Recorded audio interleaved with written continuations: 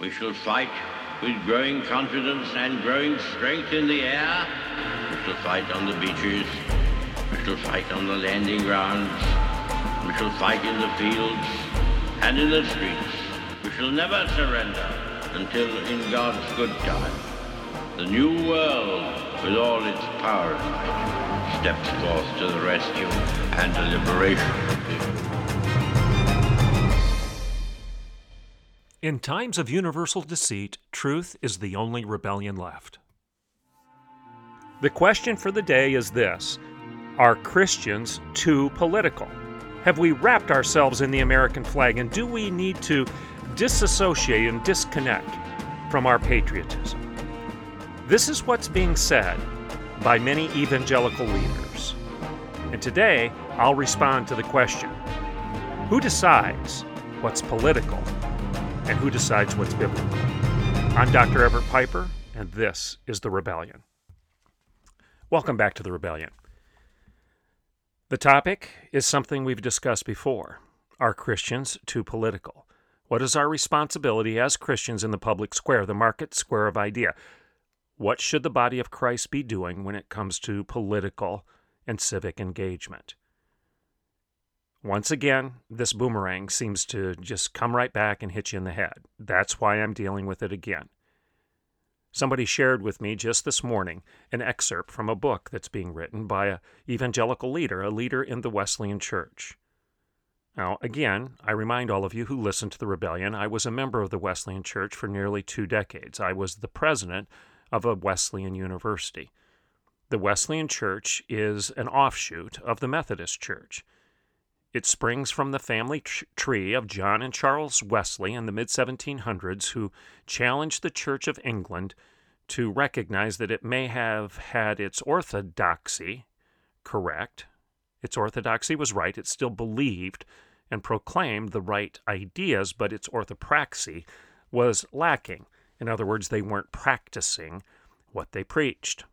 They were preaching the right things in terms of their doctrinal stance, but they weren't practicing their faith in a manner that reflected the integrity of the body of Christ. They weren't living holy lives. John and Charles Wesley stepped into the mix of this situation, into the midst of this situation, and challenged the Church of England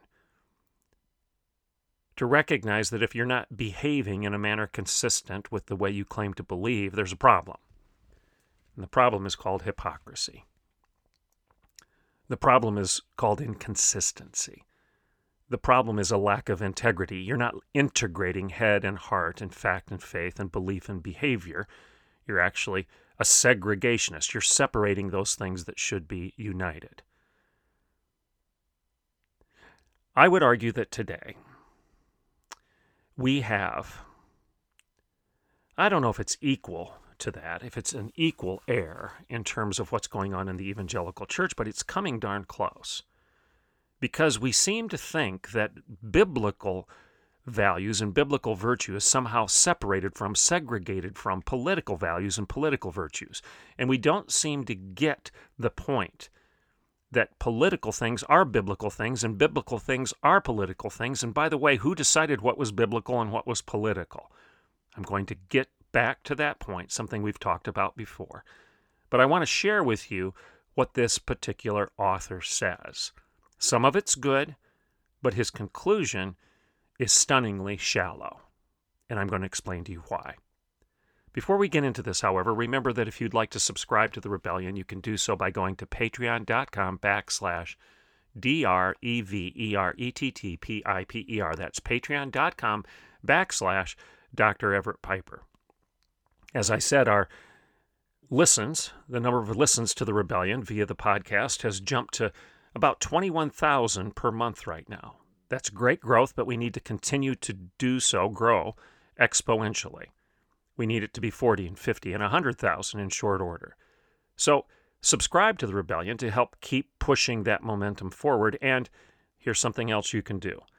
Copy a couple of the favorite episodes of The Rebellion, those that you enjoyed the most, those that you might believe would speak to your family and friends, and then forward them, post them in social media. Let other people know about The Rebellion. Tell them that it's only about a 27 to 29-minute listen, and it's a show that deals with the topics of the day from a biblical perspective, the perspective of a biblical worldview, engaging in the market square of ideas with the context and the pretext of the body of Christ, the mind of Christ. Tell them that it's a show that focuses on truth. In times of universal deceit, truth is the only rebellion left. Tell them that we talk about the devastating consequences of abandoning truth and that you can do no measuring if there's no measuring rod outside of those things being measured. That truth exists with a capital T. It's not a matter of your opinions. Tell them that. Just put a couple sentences together and then download a couple of your favorite Rebellion episodes and send them out to your friends.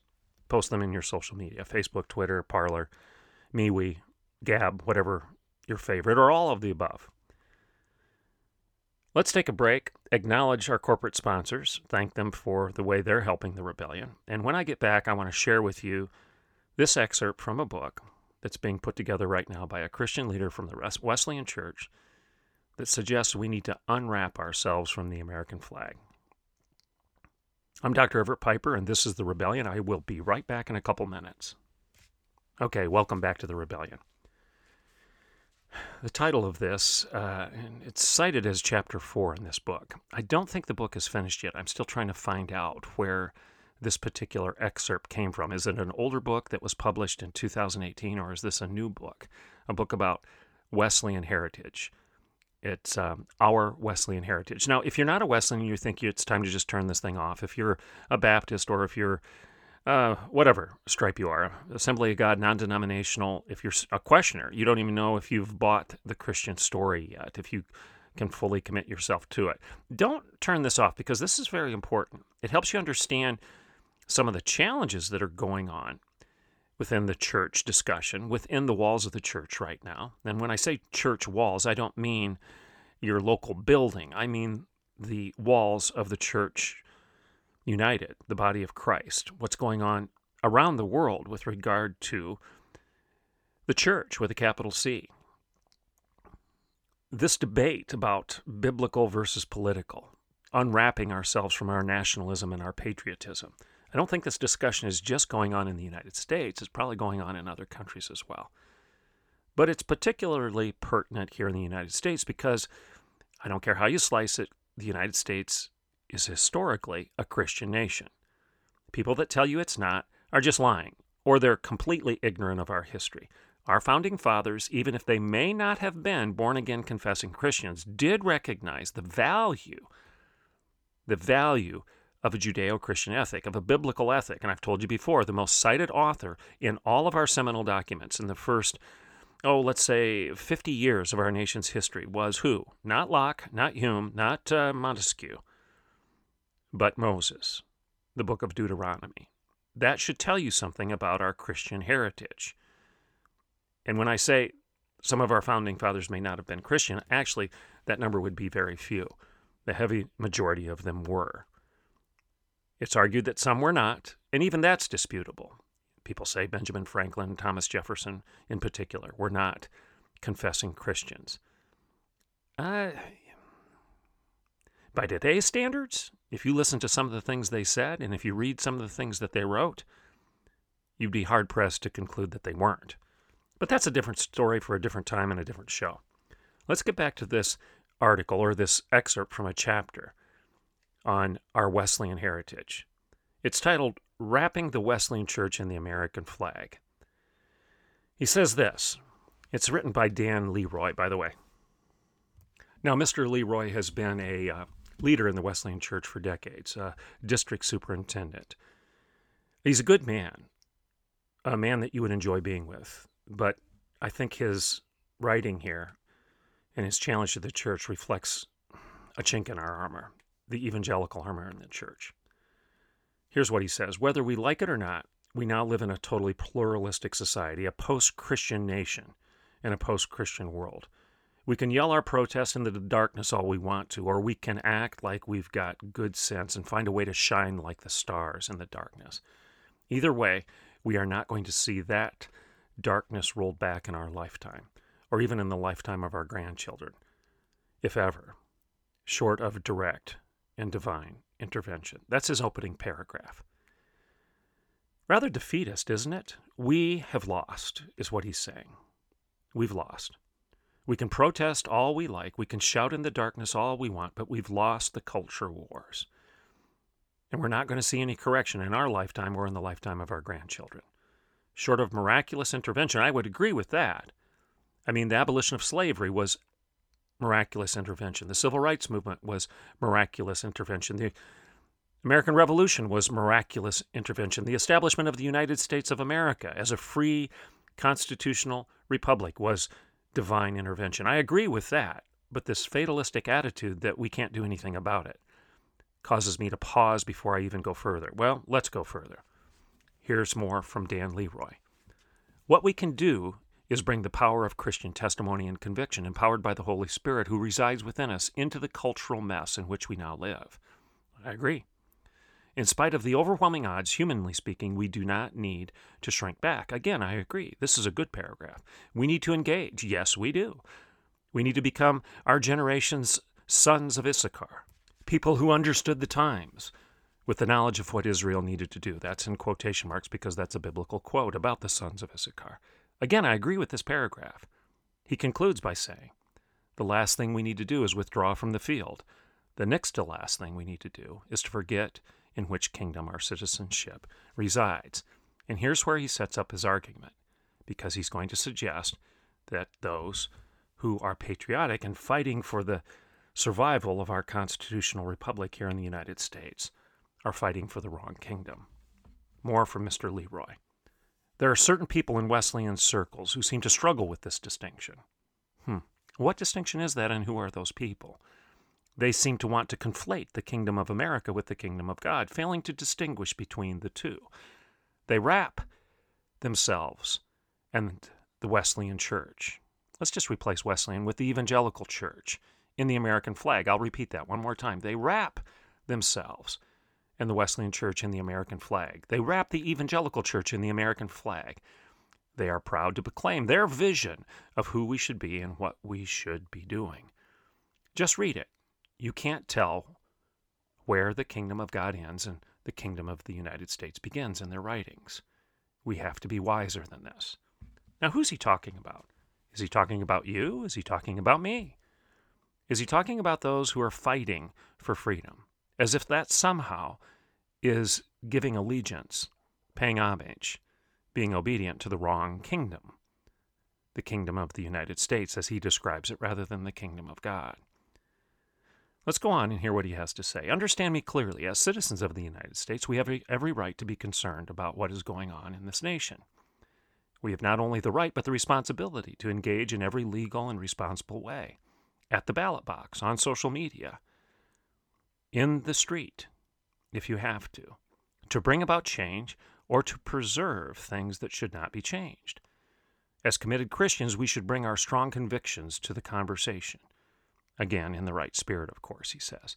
Now, again, a good paragraph after he just got done saying that we've got this inability by certain Christian leaders to distinguish between the kingdom of the United States and the kingdom of God. Then he kind of flips and he goes into this, but as responsible citizens, we have to engage. We have the responsibility of engaging. We need to stop those things from being changed that shouldn't be changed. Well, how do you do that? How do you do that if you follow his advice and his admonition to stop serving the wrong kingdom, to have this bifurcation of patriotism and Christianity? What we can't do is conflate the two kingdoms, he says, and confuse their unique place in our lives. And we can't try to use political rhetoric and our meager political influence to try to advance the cause of a spiritual kingdom. Really? Why not? You can't use political rhetoric. And what is political rhetoric versus biblical rhetoric? Do you understand the distinction between the two? Is he suggesting that there's a difference? Or is he conflating the two by suggesting that others are conflating them in an inappropriate way? Is he committing the very sin, if you will, that he's accusing others of committing? I'll go on. Those who position themselves as political influencers among us need to decide which kingdom they want to advance. Be wise enough to know the difference and choose one or the other. They are not identical, he says. As for the rest of us, these days call for critical thinking, like no days we've ever seen before. We live in a very complex world, he says, but we have a simple mission. Like Jesus, we are to speak and to save the full salvation through the power of the Holy Spirit that is in the gospel. We are to seek and to save those who are lost.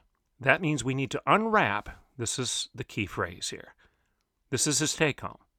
Listen to this.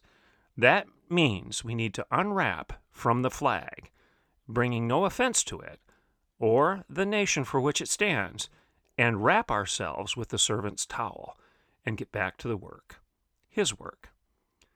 This is the Christian day, he says. If we know what to do with it, this is the Christian day. Like the first century, this is the day when the church is not at the top of the popularity polls. We are being accused of being hateful, mean, and phobic. We just need to keep on loving and refusing to strike back. Let's stop whining and get back to the mission. If they come after us, we will meet them at the door with unconquerable love, the love of Calvary. If we find ourselves worthy to suffer or even give our life for the cause like our Lord did, as did some of our Wesleyan heroes, we'll be in good company. Good company. This is the Wesleyan day. Again, replace the word Wesleyan with evangelical now. This is the evangelical day. If we have the courage to be who we once were, those early evangelicals, those early Wesleyans did not need the favor of their neighbors to do the right thing.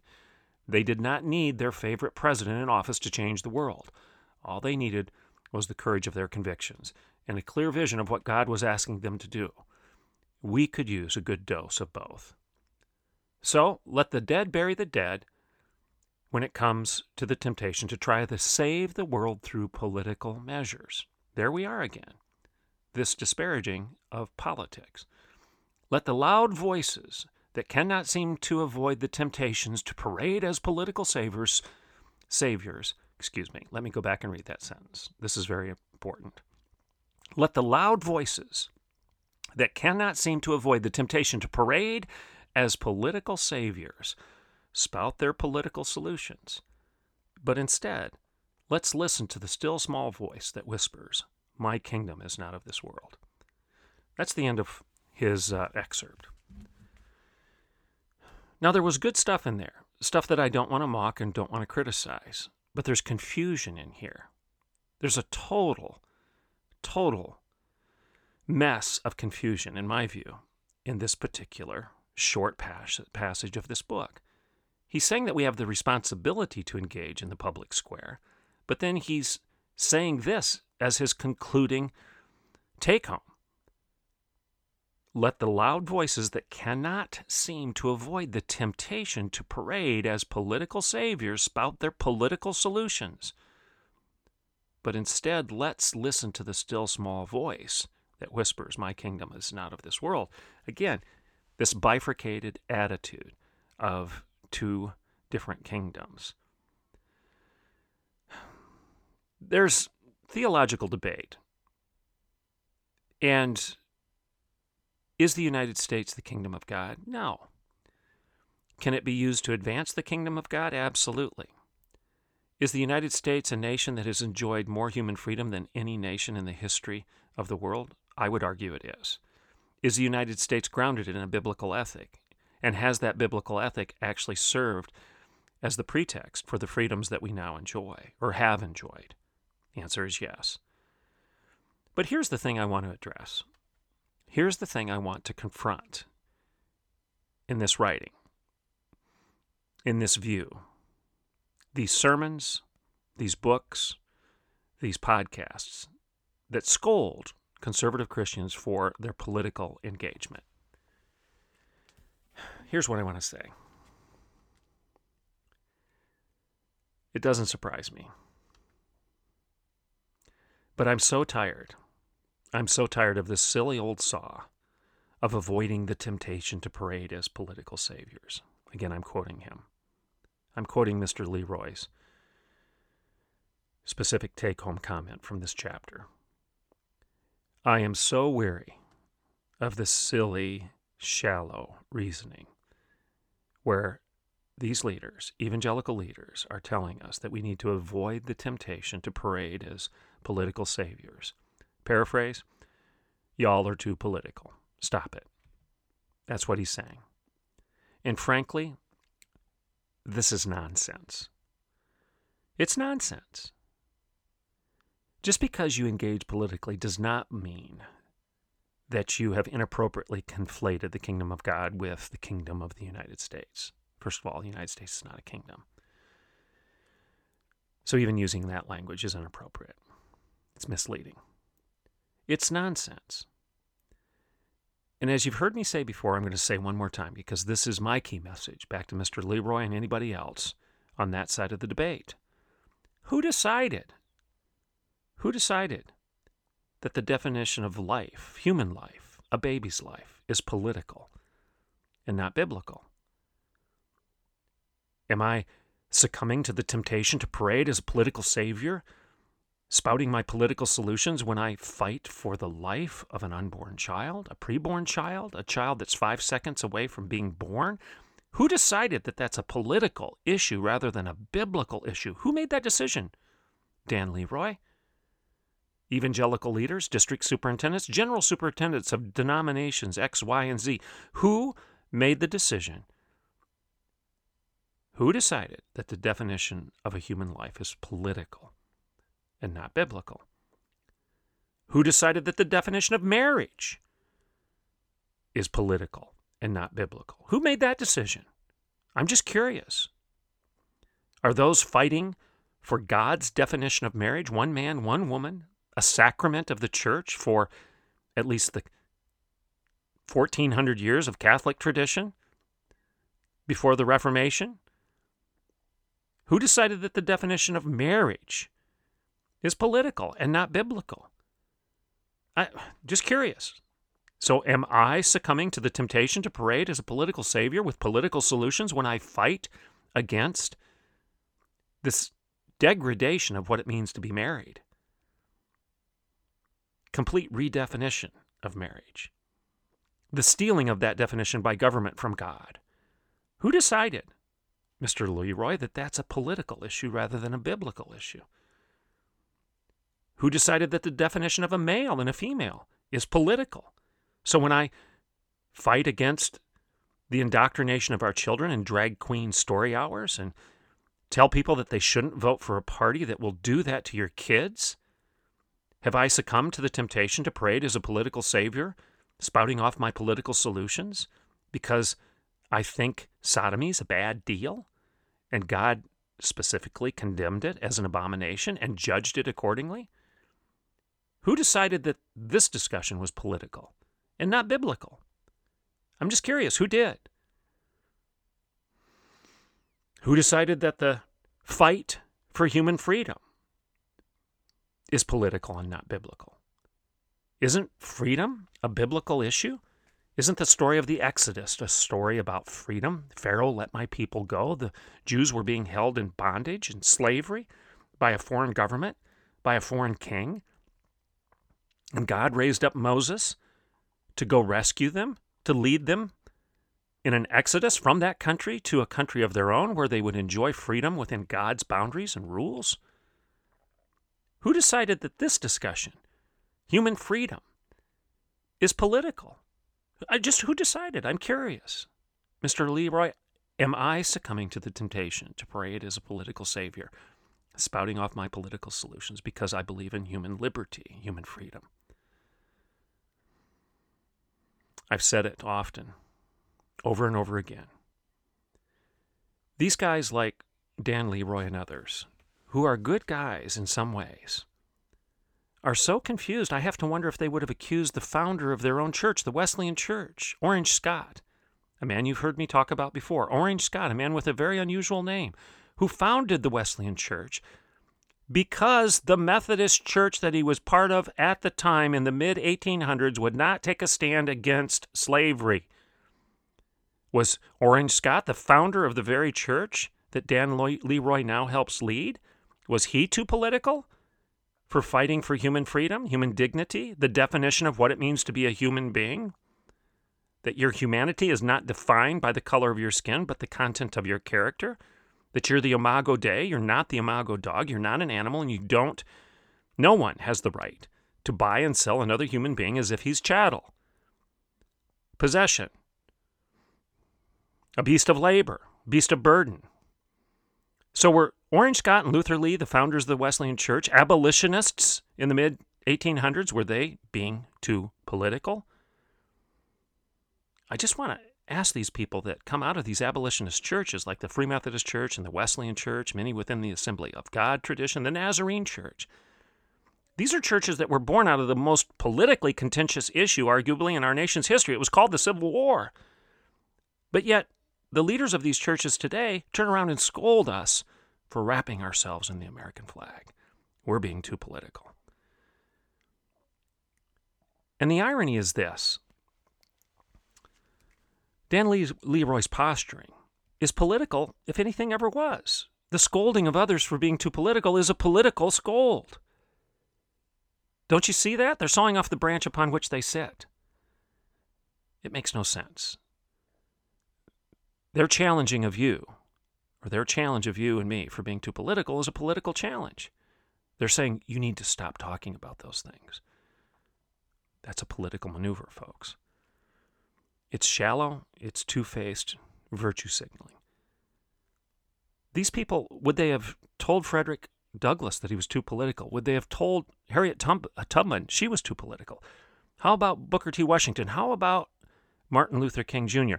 How about William Wilberforce? Was he being too political? You have to wonder if they would have scolded them for doing the same. How about Dietrich Bonhoeffer standing against Hitler? Was he being too political? Again, shallow, two-faced virtue signaling. It's dishonest, it's wrong, and it's political. Fighting for the things that the Bible tells you are good is not being too political. I'm not going to unwrap myself from any flag just because these folks tell me that I'm being political, and they're not, as they show their politics in spades. I'm Dr. Everett Piper, and this is The Rebellion.